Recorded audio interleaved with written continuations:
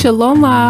You're listening to Watered Womanhood, the podcast for women walking in the truth of who Yahuwah, the Most High, says we are, where we uncover what it means to be His bride.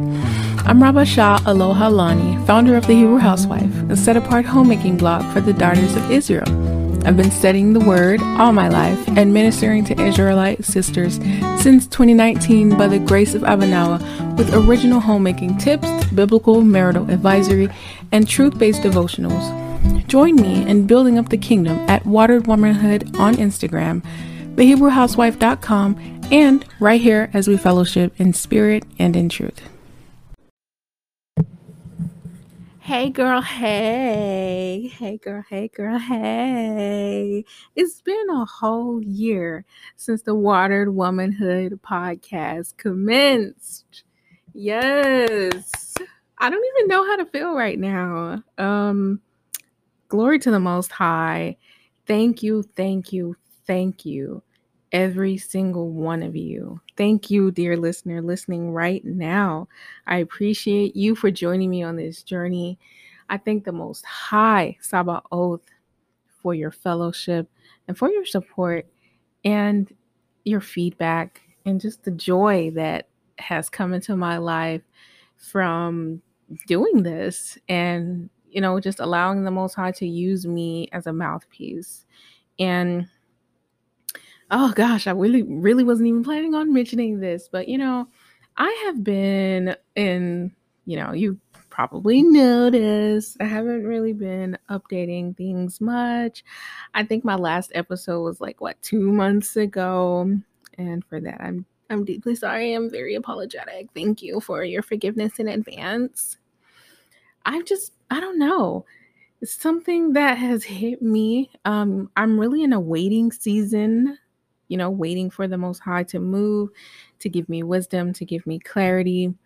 And I've honestly been a little bit frustrated and discouraged because I began to see some of my talking points or content be regurgitated, sometimes word for word, outright plagiarism by, certain groups or people on Instagram.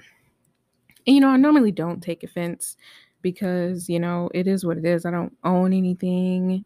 I don't profess to own ideas or messages or whatever, because at the end of the day, I just say whatever the Most High wants me to say. But, to some degree, it still hurts, it still stings to just be like, oh, well, I'm pretty sure I said that 6 months ago, and I know you saw it, but it's okay. That's all right. It just has made me a little bit hesitant. So I did want to share with you, if you didn't already know, I've made a major migration from Instagram to Facebook groups. I'm not really a big Facebook user because they're like the epitome of everything that is wrong with the government. Like, I've had to sum up all globalist governments across the world. I would just use Facebook as the prime example of why governments are just defunct. Like, we need something new. We need something fresh. But Facebook is free. The group's features are free. It's secure amongst us, obviously. It's private and it's simple. Most of you already know how to navigate it. Our group is called the Hebrew Housewives Club. It's free to join. Just simply make a request and I can get you in ASAP. We talk about all things homemaking, marriage, motherhood, and femininity. This week we discussed or are discussing marital fidelity, adultery, and faithfulness. And the discussions have just been so fruitful. Thank you for every single sister who has joined. I feel a little bit more free there. And there's a lot more space for long form comments and copy. And I feel like it's definitely a space where we can slow down more. And I think having that privacy wall up definitely facilitates a lot more vulnerability and transparency. And that is exactly what I've been looking for. It's what I've been praying for. And I'm so thankful, because girl, I was this close. Okay, you can't see my fingers, but they're really close together right now. I was this close to starting an app. I was actually going to create an app. Can you believe that? I know, right? Anyways, thank you, sister, so much. It's been a whole freaking year, man. I can't believe it. I can't believe it. I can't wrap my mind around it. September makes a whole year since the Water Womanhood podcast has been on the airwaves. And wow, it's actually just hitting me just now. If you're listening to this, thank you so much. I love you and I extend my heart to you. And I welcome you on this journey. I welcome you to go on another crazy year with me. Um, and we will continue to build this beautiful city on the hill and, embody what it means to be the bride of Yahuwah. Hallelujah. So today's episode is So He Sent a Woman.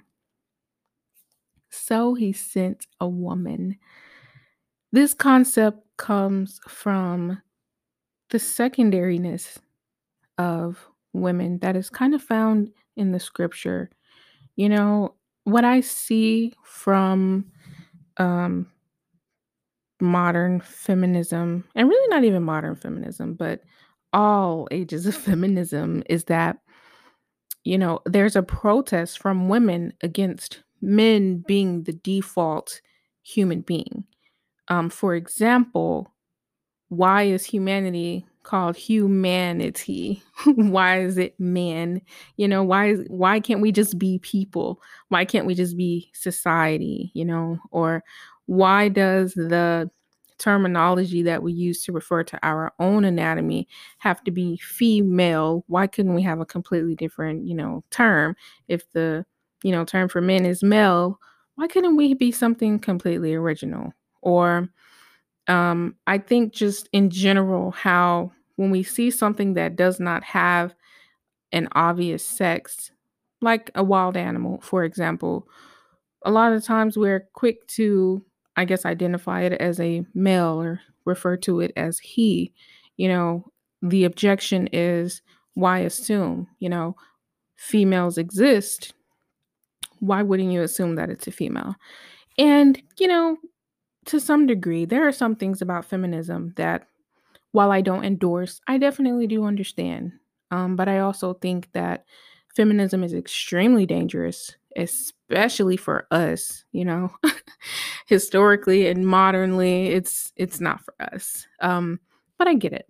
I understand, and we cannot skate around the fact that the Bible is, for the most part, patriarchal, but it's holy, and the Bible has been used time and time again for other people to justify sex-based oppression and things like that. And so I want to have a very transparent and clear conversation with you about that. I don't want to sugarcoat things. I don't want to be that sister that's like, oh, it's not really like that, when it is. At the end of the day, the Most High has set a perfect order that protects us as women. And when we are feeling ourselves, and when we are listening to the world, and when we don't really know the Most High's will, His plan and His order feels oppressive. And moreover, that doesn't negate the fact that, yes, men can be oppressive. Men can absolutely um, abuse the power that the Most High has given them. We see it every day, whether it's in our own personal lives, in our close, family, relatives, and friends, or also, seeing it on the other side of the world sometimes, or on the other side of the country where, the femicide rate is extremely high, rape is extremely high, excuse me, and, I guess women aren't allowed to drive or to vote or to participate in society. The idea that human beings in general will absolutely take advantage of their power if they get power is universal. It's a fact, and it's not exclusive to gender.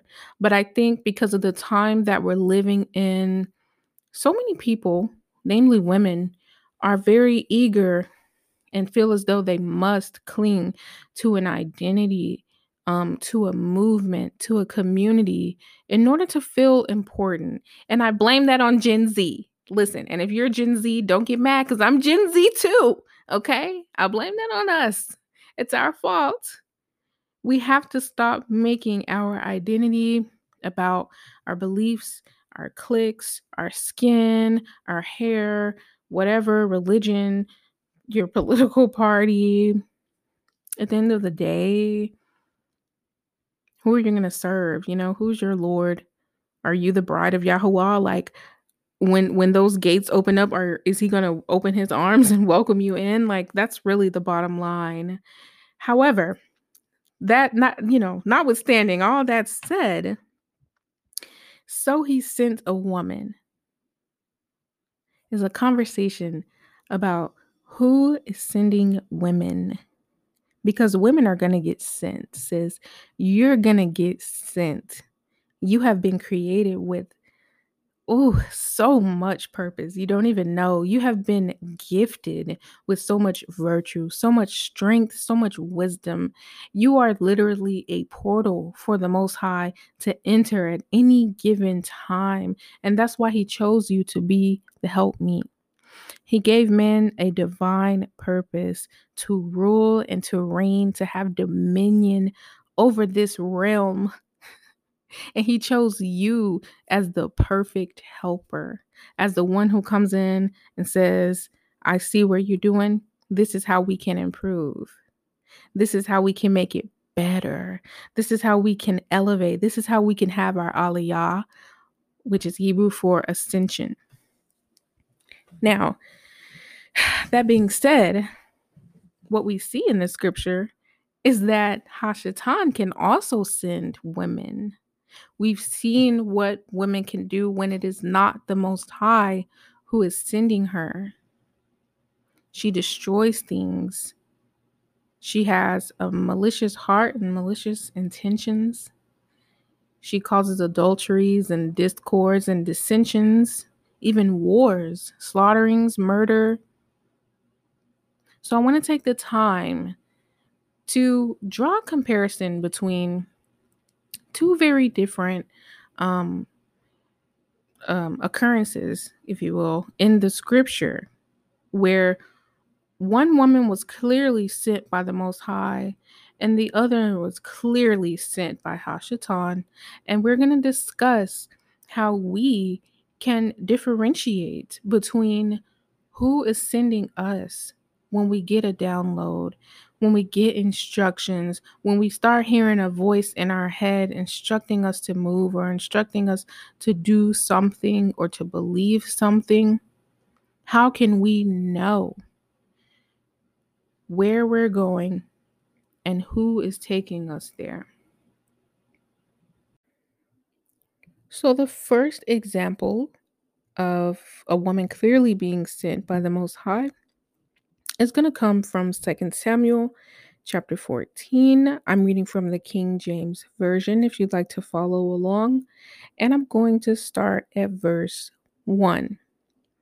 Now, this is all happening right after one of King David's sons raped one of King David's daughters, and the brother of that daughter, got revenge by slaying that man. And, customary wise, if that happens, you would definitely put that person to death, as is the law, because vengeance is the Most High's. But this is the response of David's trustee, one of his wise men, one of his right hand men. This is what he decided to do. 2 Samuel chapter 14, verse 1. Now Joab, the son of Zeruiah, perceived that the king's heart was toward Absalom. And Joab sent to Tekoa and fetched thence a wise woman and said unto her, I pray thee, feign thyself to be a mourner, and put on now mourning apparel, and anoint not thyself with oil, but be as a woman that had a long time mourned for the dead, and come to the king, and speak on this manner unto him. So Joab put the words in her mouth. And when the woman of Tekoa spake to the king, King David, she fell on her face to the ground and did obeisance and said, Help, O king. And the king said unto her, What aileth thee? And she answered, I am indeed a widow woman, and mine husband is dead. And thy handmaid had 2 sons, and they strove together in the field, and there was none to part them, but the one smote the other, and slew him. And behold, the whole family is risen against thine handmaid. And they said, Deliver him that smote his brother, that we may kill him for the life of his brother whom he slew, and we will destroy the heir also. And so they shall quench my coal which is left in the earth, and shall not leave to my husband neither name nor reminder upon the earth. And the king said unto the woman, Go to thine house, and I will charge concerning thee. And the woman of Tekoa said unto the king, My lord, O king, the iniquity be on me, on my father's house, and the king and his throne be guiltless. And the king said, Whoever saith aught unto thee, bring him to me, and he shall not touch thee any more. Verse 11. Then she said, I pray thee, let the king remember Yahweh Elohika, that thou wouldest not suffer the revengers of blood to destroy any more, lest they destroy my son. And he said, As Yahweh liveth, there shall not one hair of thy son fall to the earth. Then the woman said, Let thine handmaid, I pray thee, speak one word unto my lord the king. And he said, Say on. And the woman said, Wherefore then hast thou thought such a thing against the people of God? For the king doth speak this thing as one which is faulty, and that the king doth not fetch home against his banished. For we must needs die, and are as water spilt on the ground, which cannot be gathered up again. Neither doth God respect any person, yet doth he devise means, that his banished be not expelled from him. Now therefore that I am come to speak of this thing unto my lord the king, it is because the people have made me afraid. And thy handmaid said, I will now speak unto the king. It may be that the king will perform the request of his handmaid. For the king will hear, to deliver his handmaid out of the hand of the man that would destroy me and my son together out of the inheritance of God. Then thine handmaid said, The word of my lord the king shall now be comfortable, for as an angel of God, so is my lord the king to discern good and bad. Therefore Yahweh Elohika will be with thee.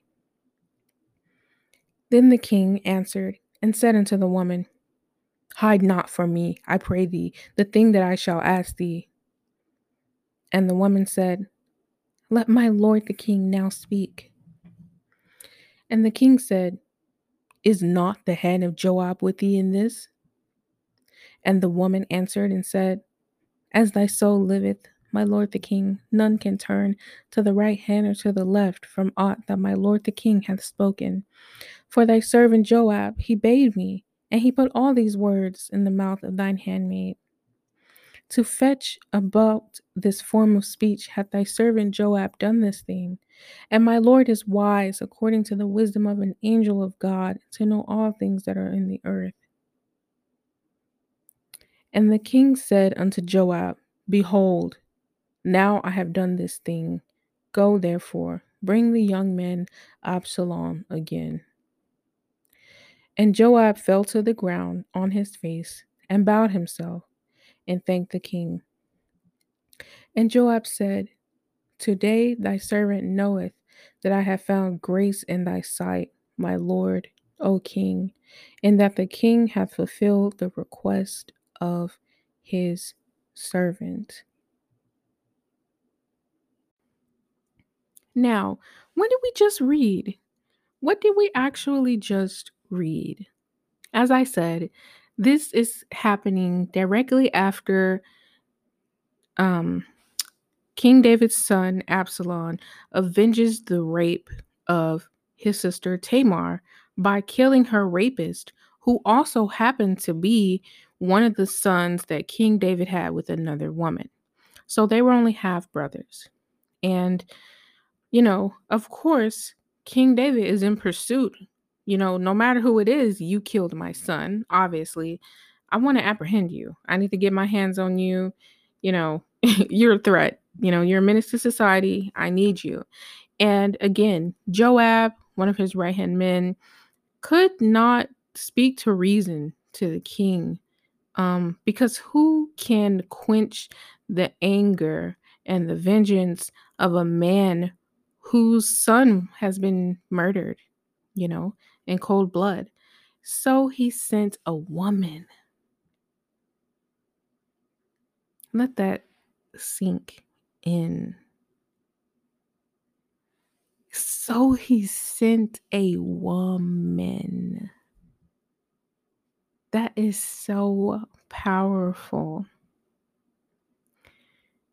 The Most High has gifted us women a supernatural essence that can be extremely dangerous, but it can be extremely fruitful. And I believe, as we come into the truth, we have this tendency to try to, strip ourselves of the beauty and the femininity and the grace that makes us set apart from men, thinking that those things are worldly. Just because we read the verse in Proverbs 31 that says, beauty fades and charm is deceitful, you know, those things are true, but they are still a gift. And while we have beauty, it can be fruitful for the kingdom. And 2 Samuel chapter 14 is clear evidence of this. So here's a few things to note. First, a man of God fetched thence a wise woman, and he gave her clear instructions. He said, I pray thee, feign thyself to be a mourner, right? Make yourself out to be a mourner. I know that's not who you are, but I really need this. I need this from you. This is dire. This is a matter of the entire kingdom of Judah. Please put some ashes on, wear your torn raiment. He says your mourning apparel, right? The clothes that you would wear to mourn the dead or any other devastating event. And don't anoint yourself with oil, right? Don't moisturize. Don't look good. Don't look put together, right? But be as a woman that has been mourning a long time for the dead. And then go to King David and speak these words to him so that he might understand how dire this is and how he must act in wisdom in this situation. Now, some may read this chapter and speculate that he ordered her to lie. Now, I do want to say that I can't speculate on that. I don't feel qualified to say whether or not that's true. He definitely did say, feign thyself to be a mourner. So he instructed her to pretend to be something that she's not. And, what if that caused her to sin? What if that caused her to break the commandments? What if that had brought an ill upon her? This is a very important point. And reason being is that when the Most High sends you, even if he has sent you to deceive, he will protect you. And the truth of the matter is that it's never really a deception. It's a message. And the Most High sent this woman to speak unto King David. And because it was Yah, no ill had fallen upon this woman. And we know King David to be a man of war and a man of blood. And if he had wanted to, he would have become wroth and he would have slain the woman for coming unto him and arousing his anger and arousing his vengeance, only to turn around and, say, I lied. These are the words of your servant Joab. Yeah, I'm just a messenger. No, the Most High kept her and protected her. The word says, if we look to him in all our ways, he will direct our paths. And a part of his direction is his provision and his protection. And he guided her, he protected her. She escaped this situation without harm to a single hair on her body, according to the scripture. So we know as a woman, when you are sent with a message or with instructions to carry out an act, the Most High's safety is with you. No danger comes upon you. No harm comes upon you. So when you question whether, the Most High is the one sending you, that the Holy Spirit is what's speaking to you and giving you instructions, a telltale would be, is it hurting me? Is it bringing me pain? Does this threaten my life? Does this really put me in danger? Is this going to make me sick? Is this going to hurt other people? The book of Romans, chapter 12, says that the Most High's will is good, that his will is pleasing, and that his will is perfect. And we may not always understand what that means in the moment when he's sharing his will with us, that he wants us to carry out. But that doesn't negate the truth that his will is still good and pleasing and perfect. And the outcome of obeying him is good, pleasing, and perfect things. And that is exactly what, became of this situation. And that leads us to the second point, examining if I follow through with this, if I execute on this, if I do this, or if I say this, will it amount to something that's good and pleasing and perfect?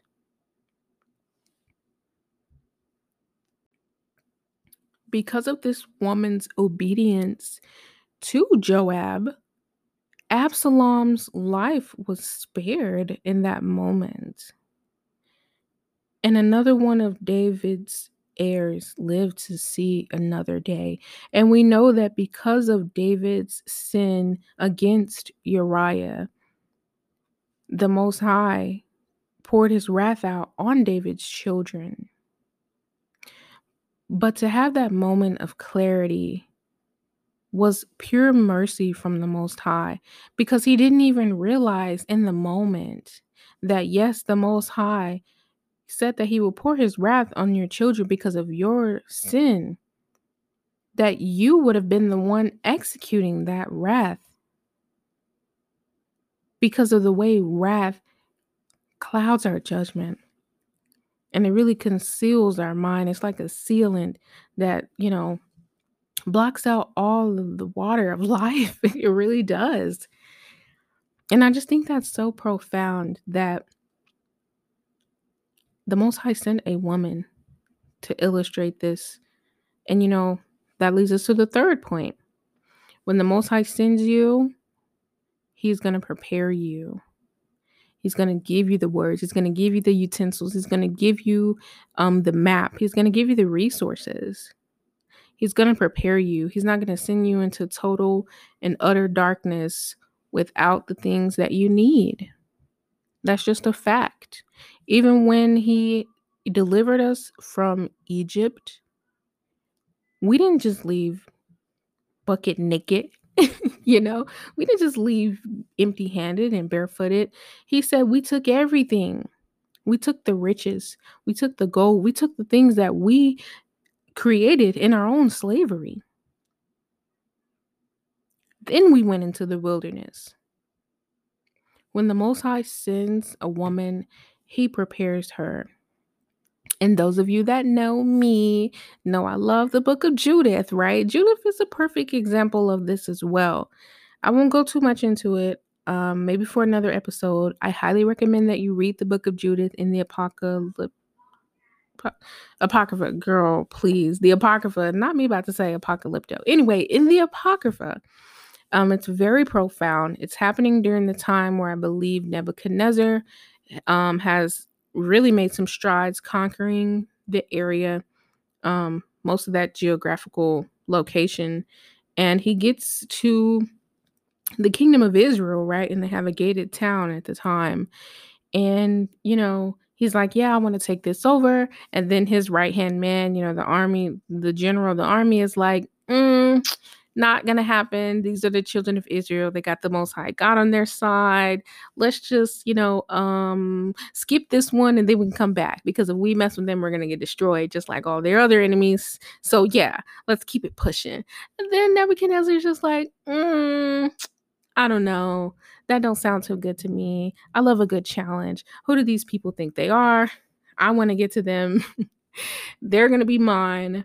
And so they devise a scheme to strip Israel of their resources, right? If we can't beat them with warfare, if we can't outsmart them, if we don't have a God or a defense as strong as their God or defense, let's just weaken them. Let's reduce them back to their most primitive, animalistic state of being, where they are hungry and thirsty, and so hungry and thirsty that they can't even focus anymore. They don't even have their guard up, right? So they decide to cut off their water supply. And when you don't have water, you can't feed your crops, right? The crops aren't getting water, the grass, the plants, the things that feed your flocks. And if you're not feeding your flocks, you're not eating. And also, those flocks produce manure. So that manure also feeds the flocks. So now the flocks are dying even faster. The crops are dying even faster because your flocks are dying. Now you have nothing to eat, nothing to drink. You're hungry. You're starving. People are dying. The smell of death is swelling in the city in the summer sun. And your enemies are surrounding you. So now you're hungry, you're thirsty, and you're incredibly afraid. And there were dissensions, there were thievings, there were murders, because now people are in a state of survival. They cannot even focus on the task at hand. Doesn't that sound familiar? Doesn't that sound very, very familiar? Judith perceived how the people were going to destroy themselves. Nebuchadnezzar didn't even need to walk into the city or shoot a single arrow. The people were doing it to themselves because of their hunger and their thirst. And she rent her raiment and she destroyed her garments, and she wept and she fasted and she prayed. And the Most High gave her very clear instructions, and he prepared her. She rose up. She put on her beautiful, beautiful garments. She put on her gems. She put on her perfumes, and she left, right? Because she was still a wealthy woman in the city during that time. And she went to go meet the general at the gate and, said that, oh, we want to make an alliance with you. We want to have peace with you. We can join forces. There's no need for warfare. The people are already going through a lot. We're ready to concede. And the general's like, all right, cool. That sounds good. Let's go eat. We're going to go celebrate. Let's have a feast. And she went. And the man got drunk and invited her to his tent. And she went. And while she was there, and he passed out in his drunkenness, she cut his head off. And she brought it back with her to the city. And their enemies, the enemies of Israel, were sore afraid. They retreated. And Israel was not conquered by them during that time. The Most High sent that woman. And I know a lot of historians, quote unquote historians and theologians, whatever, like to speculate, whether it was ethical, whether it was really the Most High. And it's just like, it's funny because men in the Bible have done similar things. And because we have not been exposed to the Apocrypha all of our lives, we get to the book of Judith and we see a woman doing it, and it's like, oh my gosh. Warfare is warfare. Personally, I believe that, traditionally and ideally, it's not safe for women to go to war. However, the scripture is very clear. If there is a scenario in which a woman should have to go to warfare, it should be through her femininity and her beauty and the way that she carries herself and the way that she can be used by the Most High to redeem her people, to protect her people, not by putting on a man's garment, but by wearing a woman's garment, wearing her beauty, wearing her charm, because it can be a weapon, a fruitful weapon. And if you are being sent by the Most High, no harm shall fall upon you. Now,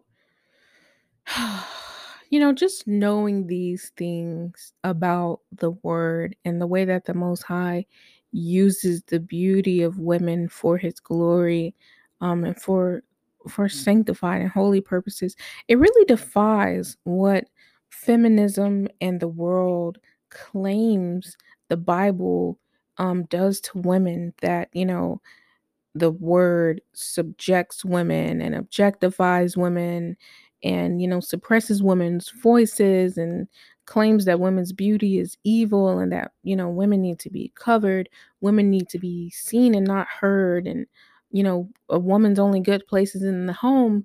When we read the scripture, we see something completely different. And in the book of Ecclesiastes chapter 3, our most wise, the wisest and the richest man who ever walked upon this earth, makes it very clear for us to understand. Listen, girl, there's a time and a place for everything under the sun. There's a time to mourn and there's a time to rejoice. There's a time to wear ashes and there's a time to wear oils. And as a woman, having that discernment of the time can really help you and guide you as you seek to embody a totally biblically feminine woman, right? Total biblical womanhood and the essence of that, because it's not just being girly or high maintenance. Being feminine is about the total embodiment of the divine feminine, the original plan and the intent for the female when he created her in Eve, when she first was manifest from Adam's rib. And that doesn't just mean cooking and cleaning and child rearing, although that is a huge part of it. It's so much deeper, though.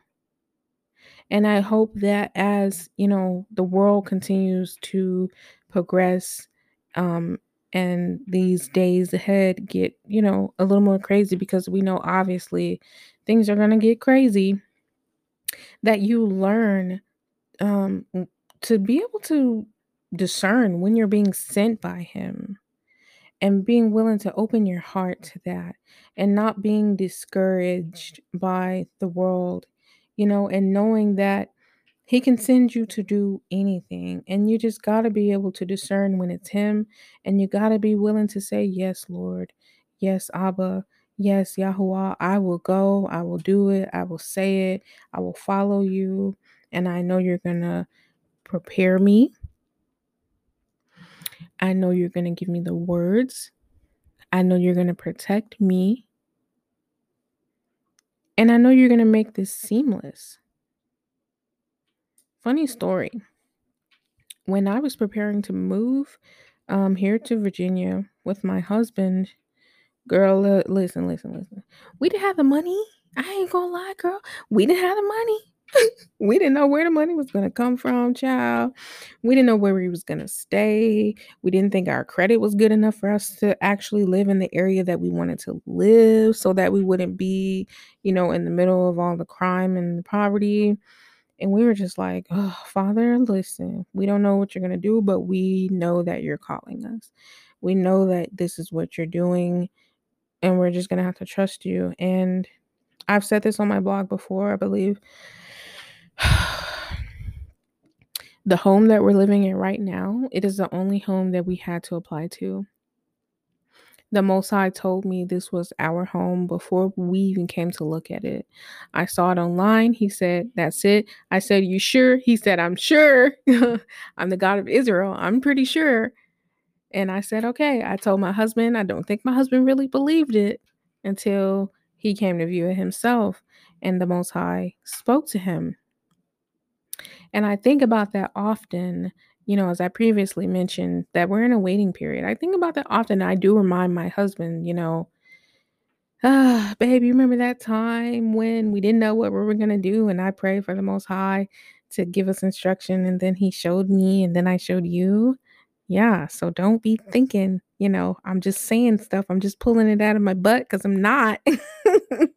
You know, it's the Most High, it's not me. And I think my husband has been clearly able to see, and because of, you know, where we are in the development of this walk and this faith as a people, and this drastic need for change and to revert from a matriarchal community back to the Most High's original holy order, there has definitely been an overhaul, like just an extreme overcompensation, right? We have seen our brothers become extremely oppressive, and they can sometimes be very weary of listening to even their own wives. And, when we look in the scripture, this is just not so. So we have to be patient with our brothers and our husbands who, may obviously be weary of quote unquote listening to a woman and hearing what a woman has to say. But again, when you wear a woman's garment, when you say what you're supposed to say, you open ears. People hear you. People let their spiritual guard down. That is your power. And when it's the Most High sending you with that message or with that, whatever instructions that you're supposed to carry out, people get to witness him so divinely in a way that you just don't even comprehend. A way that you won't understand because it's beyond you. Again, you're a vessel, you're a portal for the Most High. I'm really grateful for the way that the Most High has been cultivating me in this, because it has been something that I've struggled with as a wife. I have definitely been on the more hesitant side to communicate to my husband when I feel as though it's the Most High giving me something to say, because I've often just felt like, I don't want to argue. I don't want to sit here and have to tell this man that, this ain't my idea. This is just something I'm being told to say by the Most High. And it's a level of fear um, that honestly we as women have to overcome. It's something that I'm working to overcome, just the accusation, and you all know what I mean. Um, we have all heard and seen the depictions of ancient femininity and beauty as evil and demonic, women being referred to as virago, women being demons. And, to some degree, listen, there are some just demonic women out there. Like, we just got to keep it real. To some degree, it's true. For some women, it's true. But that doesn't mean that beauty itself is the issue. It doesn't mean that femininity itself is the issue. It's something that we need. Otherwise, the Most High would not have created it. There's something truly divine about the feminine essence, and it did not exist completely in Adam. Now, notice I didn't say it didn't exist. I said completely. It needed to be fully manifest. And therefore, Yahweh sent a woman, a perfect helpmeet. And one of our easiest, and maybe not easiest, but one of the best ways that we can be a perfect helpmeet is to make sure that we're being sent only by Yahuwah daily as we set out to homemake, as we set out to be helpers, to be mothers, to be members of the community, and to be lights in the world, making sure our words are coming from Him, our thoughts, where we're placing our eyes, where our desires lie. Are they coming from Yahuwah? Now, conversely, there can be an extremely dark side to the way women wield their beauty and the power that we carry, right? The soft power and the influence that the Most High has blessed us with, the power and the influence with which we've been composed. You know, it's in our genetic makeup. I'm going to read from Matthew chapter 14, again in the King James Version, if you'd like to follow along. And I'm just going to start at verse 1. At that time, Herod the Tetrarch heard of the fame of Jesus and said unto his servants, "This is John the Baptist. He is risen from the dead, and therefore mighty works do shew forth themselves in him." For Herod had laid hold on John and bound him and put him in prison for Herodias' sake, his brother Philip's wife. For John said unto him, "It is not lawful for thee to have her." And they would have put him to death. He feared the multitude, because they counted him as a prophet. Verse 6. But when Herod's birthday was kept, the daughter of Herodias danced before them and pleased Herod. Whereupon he promised with an oath to give her whatsoever she would ask. And she, the daughter, being before instructed of her mother Herodias, said, "Give me here John Baptist's head in a charger." And the king was sorry. Nevertheless, for the oath's sake, and for them which sat with him at the meat, he commanded it to be given her. And he sent and beheaded John in the prison. And his head was brought in a charger and given to the damsel, and she brought it to her mother.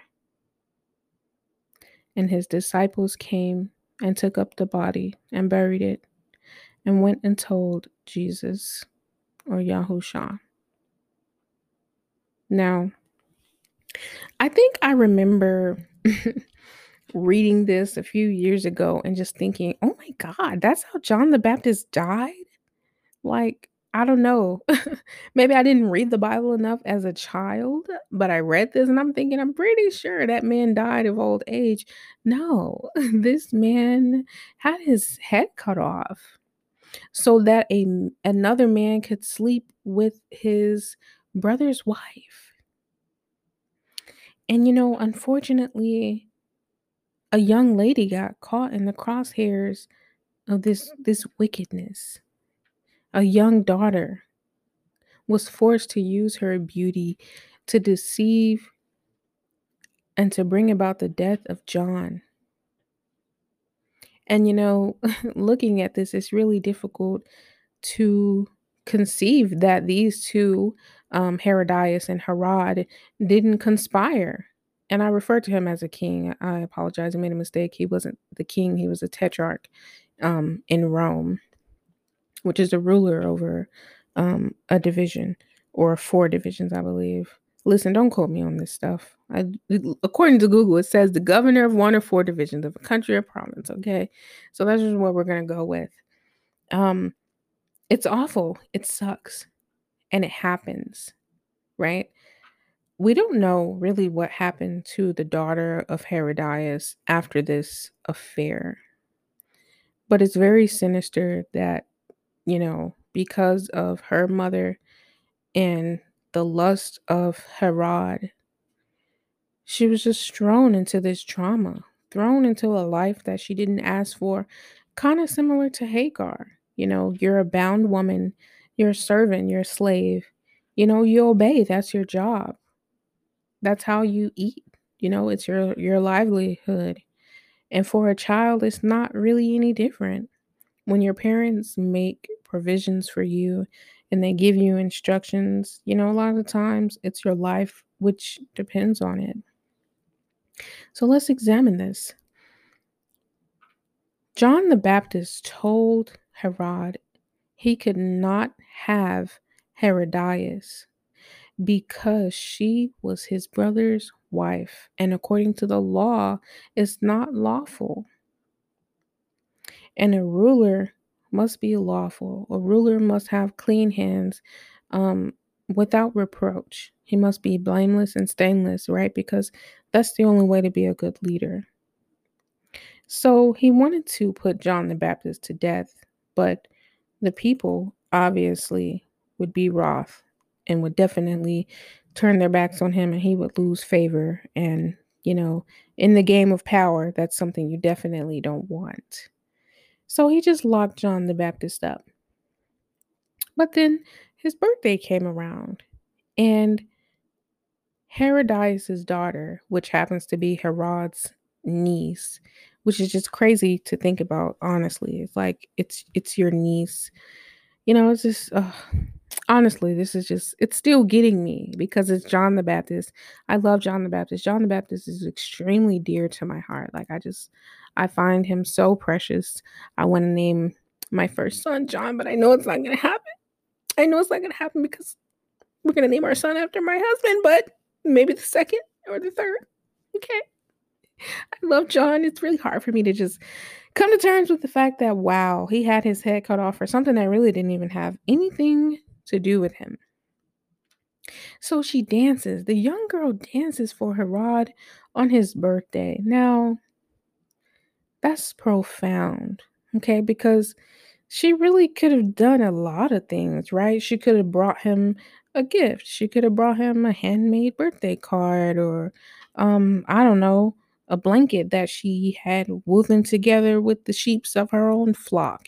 She could have baked him some bread, but her mother instructed her very clearly to not just create something for Herod, but to utilize her sensual femininity, to utilize her sensuality and her beauty to make him vulnerable. Now, of course, Herod, it's not blameless in this, for sure. But that moment he made that oath, he was vulnerable and he opened himself up for failure, for darkness. To say to someone before you've even heard their desires, tell me whatever you want and I'll deliver it to you. I swear to you this day, I'll give you whatever it is that you seek. Just tell me what it is. Instant vulnerability. And the mother instructed her daughter to request the head of John the Baptist. Not even just for John to be put to death, John to be, drowned in the sea, or to cast John away and ban him from the city or something. For his head. For his head. She wanted the man's head. And the word says, and listen, she didn't even want the head to be cut off. She asked to see it. She wanted it on a platter. She said, "Give me here John Baptist's head in a charger on a platter." Verse 9, and the king was sorry. Nevertheless, for the oath's sake, and them which sat with him at the meat, he commanded it be given to her. Because he made a promise. He made an oath before he heard the whole matter. And this is also something that the scripture warns us against, making promises before we have seen the whole picture, because you never know what you're signing up for. You never know what you're agreeing to. And this is why it's extremely important to read every single contract that you sign. Nevertheless, I know that's off topic. But I'm very like anti just sign away. I don't like to just sign things. I don't care what it is. Anyways, back to our original points. How we know that this is the enemy sending this young girl. Well, first, let's look at the situation, right? We're starting in a thing that's already full of sin. There's lust, there's drunkenness, there's feastings and celebrations. And the scripture is clear that when there's drunkenness and there's celebrations, Sometimes the result is violence and dissensions and lust that leads to adultery or other unclean acts of the sexual nature. And this shows us that when it is not the Most High sending you, you're going to head even closer and deeper into that destruction instead of going the other way, right? Because when the Most High sends you, it's towards something good and pleasing and perfect.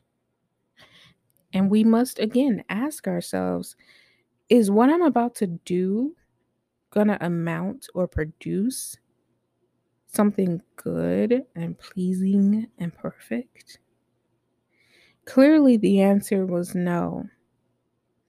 And it's really unfortunate, again, that this was a daughter of some wealthy and powerful people who obviously were bloodthirsty, really couldn't help themselves. She probably feared the both of them, her mother and her uncle, very much. And of course, she was a pawn in their game, and she was sent by them to carry out this wicked deed.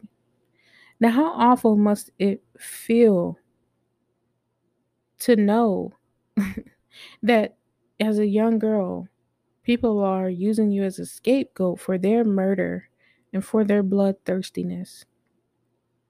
The truth is that it happens. We as women can be deceived, or, sometimes we're not deceived and yet still decide to carry out an evil act because of fear.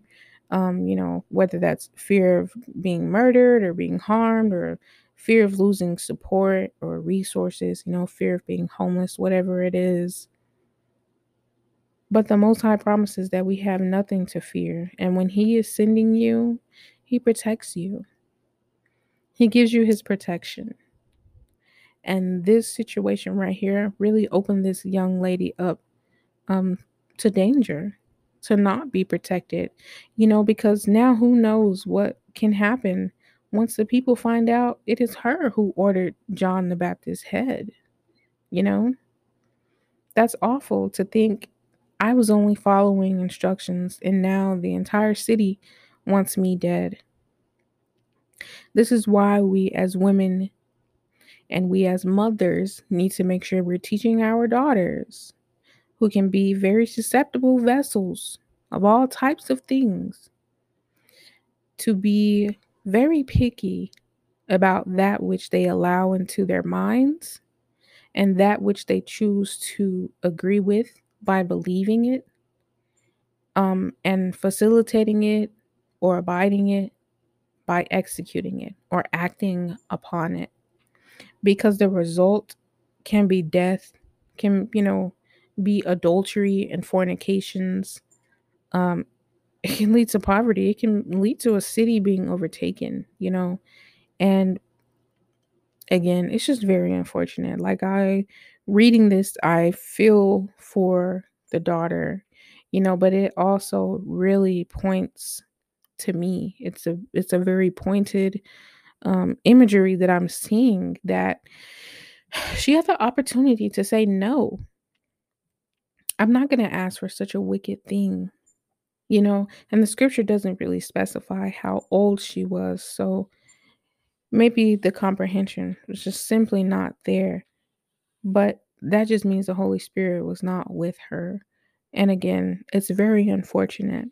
We must make sure to keep the Holy Spirit with us so that that discernment is with us all of our days. So that when we have just a little bit of confusion about who's speaking to us, who's giving us these instructions, the Holy Spirit will make it very clear whether it's of the Most High or whether the Most High is nowhere near it, and to redirect us.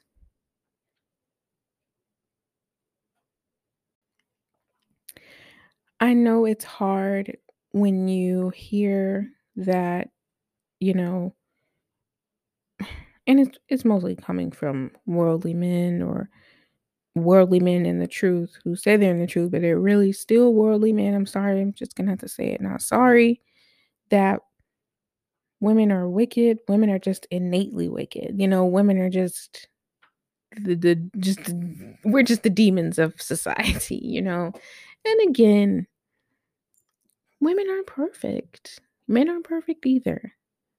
So when you hear these mantras and these dog whistles and these men who constantly attack your femininity or just the feminine essence that the Most High has given you, just ponder these things. Ponder this episode. Ponder the fact that, yes, women can be responsible behind some of the biggest um, catastrophes in history.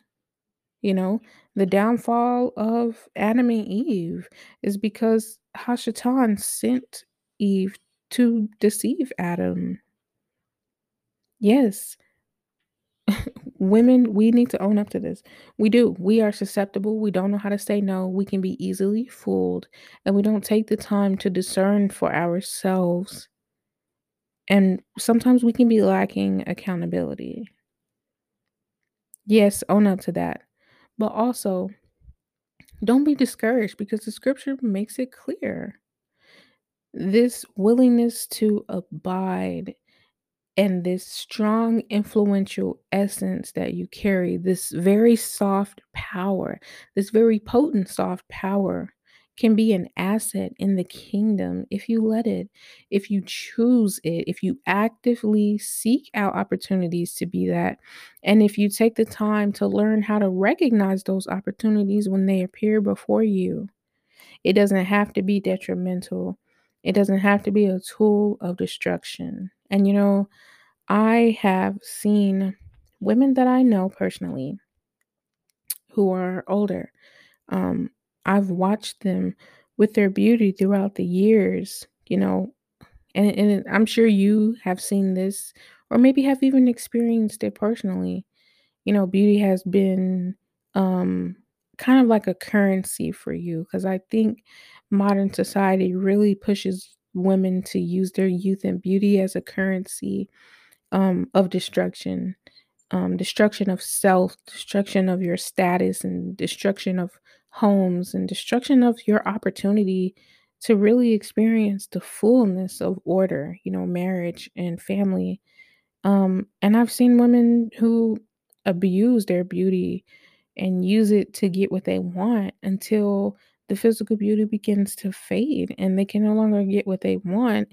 And they're in, a less than ideal situation where now they're not sure what to rely upon. And it frustrates me because, I can clearly see and I have saw like, you had that opportunity to do better. And we as the new generation, and we as women who are raising a new generation, we have an obligation to teach that to our daughters that you're not going to look this way forever. People aren't going to listen to you forever. You know what I'm saying?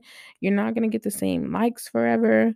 You know, beauty fades. That's what the scripture says. Beauty fades. It's just the truth of life. And the way that people treat you when you're beautiful, unfortunately, is not going to be the same way people treat you when they no longer think that you're beautiful. It doesn't mean that you're not beautiful, but if people don't perceive you that way, obviously their actions are going to reflect it. And that's just the awful truth of being a woman. That's the awful reality. And we need to equip our daughters to be prepared for this truth by teaching them that charm is deceitful and beauty fades, but a woman that fears Yahuwah will be praised because that woman who fears him is going to be sent by him. She's going to be obedient in him. She's going to know that it's him. She's going to know that he's going to protect her. She's going to know that he's going to prepare her. And she's going to know that she has the strength and the means to carry this out without harm coming upon her head for the sake of the kingdom. And I really hope that, you will share this message with your daughters so that they can learn, how to really stand up for themselves in this spiritual battle. Because there is really a dark battle on the minds of our young women, our young girls. And I have personally seen In my own marriage, when the enemy wants to attack my husband, he tries to come through me. I know that you can relate to this as well. And I've seen it happen in other sisters' lives too. When the enemy wanted to attack that man, he went through the woman because he knows that woman has the type of influence on that man that nobody else has. And it's the same for society at large.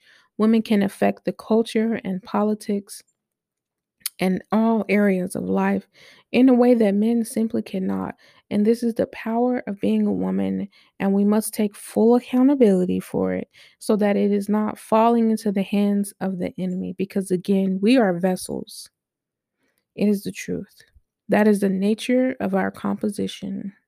And we must make sure to guard the gates of our portal so that nothing can come in or go out without it being given or sent by the Most High Yahuwah. I'm going to read from the book of Sirach, aka Ecclesiasticus, chapter 26, where we find the faithful wife, the glorious wife. And I'm going to start at verse 15. A modest wife is a supreme blessing. No scales can weigh the worth of her chastity. The sun rising in the Lord's heavens.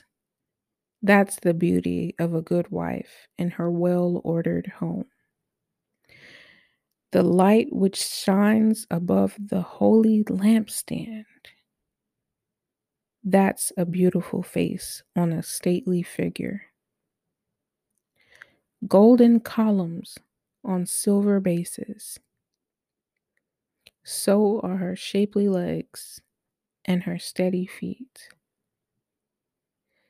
This is an extremely powerful and very sensual and dynamic and divine illustration of the potential of the woman when her steps are ordered by Yahuwah. First of all, it says she's a supreme blessing. We know that blessings come only from above. All good things, all good gifts come from our Father who reigns above. The scripture says, no scales can weigh the worth of her chastity.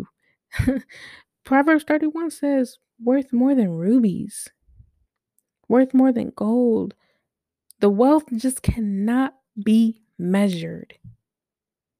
Greater than the wealth of King Solomon. It cannot be measured. It's completely invaluable. It's priceless. A virtuous wife who can find, for her price is greater than rubies. Verse 16 says, the sun rising in the Lord's heavens, that's the beauty of a good wife in her well-ordered home. That is her beauty. When she is a woman who carries out order and discretion and discernment and wisdom and gentleness, because gentleness is a fruit of the spirit. Okay, I'm looking at y'all sisters. I'm side on you. Gentleness in her home. That woman is like the sun rising.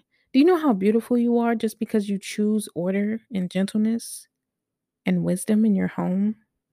You're literally like the sun rising. This scripture is literally comparing your house to heaven and saying you're the sun in it. You bring the light. You bring the glory. You give the illumination, girl. You giving the vitamin D, okay? You giving food. Okay, it's given life. It's given. Verse 17 says, the light which shines above the holy lampstand. That's a beautiful face on a stately figure. Your countenance, when you smile, your femininity, when you take good care of yourself, when you share that gentleness, share that soft feminine touch, hug your family, kiss your husband, be gentle. Don't resist that feminine urge to nurture. It says your femininity is like the light that shines above the holy lampstand. Wow. Absolutely wow. And verse 18 follows up by saying, golden columns on silver bases. So her shapely legs and steady feet. It says your legs are like golden columns and your feet are the silver bases. I want you to just try to picture in your mind an entity that has feet that are made of silver and legs that are gold. Imagine what type of value that entity carries, what type of divine purpose the Most High has given to that creature to be made of such precious metals. I wonder what's in the core. If that's just her legs and her feet, what's in her womb? What's behind her ribs? What's in her head? If this is just the bottom half, really think about that. And remember that when people tell you that the Bible has reduced women to motherhood and um, being a wife and being a slave and being a servant and being the spoils of war and, just being oppressed. Remember this. Remember this. Don't forget this. When we fully walk in the wisdom of the Most High, we are worth more than anything. Our value and our beauty cannot be compared to anything else in existence. And I'm so sorry. I would never want to be a man. I would never want to be a man. Why would I want to be a man? We got to wake up. We got to enjoy, embrace, and really truly come into the full understanding of what it means to be the bride of Yahuwah, because he says, you are like the light which shines above the holy lampstand. We are literally what gives light in the firmament. We are the light. Don't be afraid. Don't be ashamed. Don't be discouraged. And also, don't be deceived just because this is a great gift. Have balance, have discernment, and know whom it is who's sending you. Because when the Most High wants to get something done, he's going to send a woman. And when the enemy wants to get something done, he's going to send a woman. And you have to choose ye this day whom ye shall serve. But as for me and my house, okay, we're going to serve Yahuwah. And I hope that's who you choose to serve as well. That is all for today's episode of Watered Womanhood. I hope you've been watered. Thank you so much for tuning in today. If you enjoyed today's episode, consider making a small contribution towards the sustainability and production of the only biblical femininity podcast for Israelite women. $1, $5, whatever y'all puts on your heart. All donations make a difference, and you can use the link in the description to get started. Be sure to follow, favorite, and leave a review wherever you're listening to make this podcast even more visible to other Israelites. Remember that you can stay up to date and join us for some interesting dialogues at thehebrewhousewife.com. And go ahead and join my newsletter for some members-only perks. And let the peace of God rule in your hearts, to the which also ye are called in one body, and be ye thankful. Colossians chapter 3 verse 15. Until next time, Shabbat Shalom.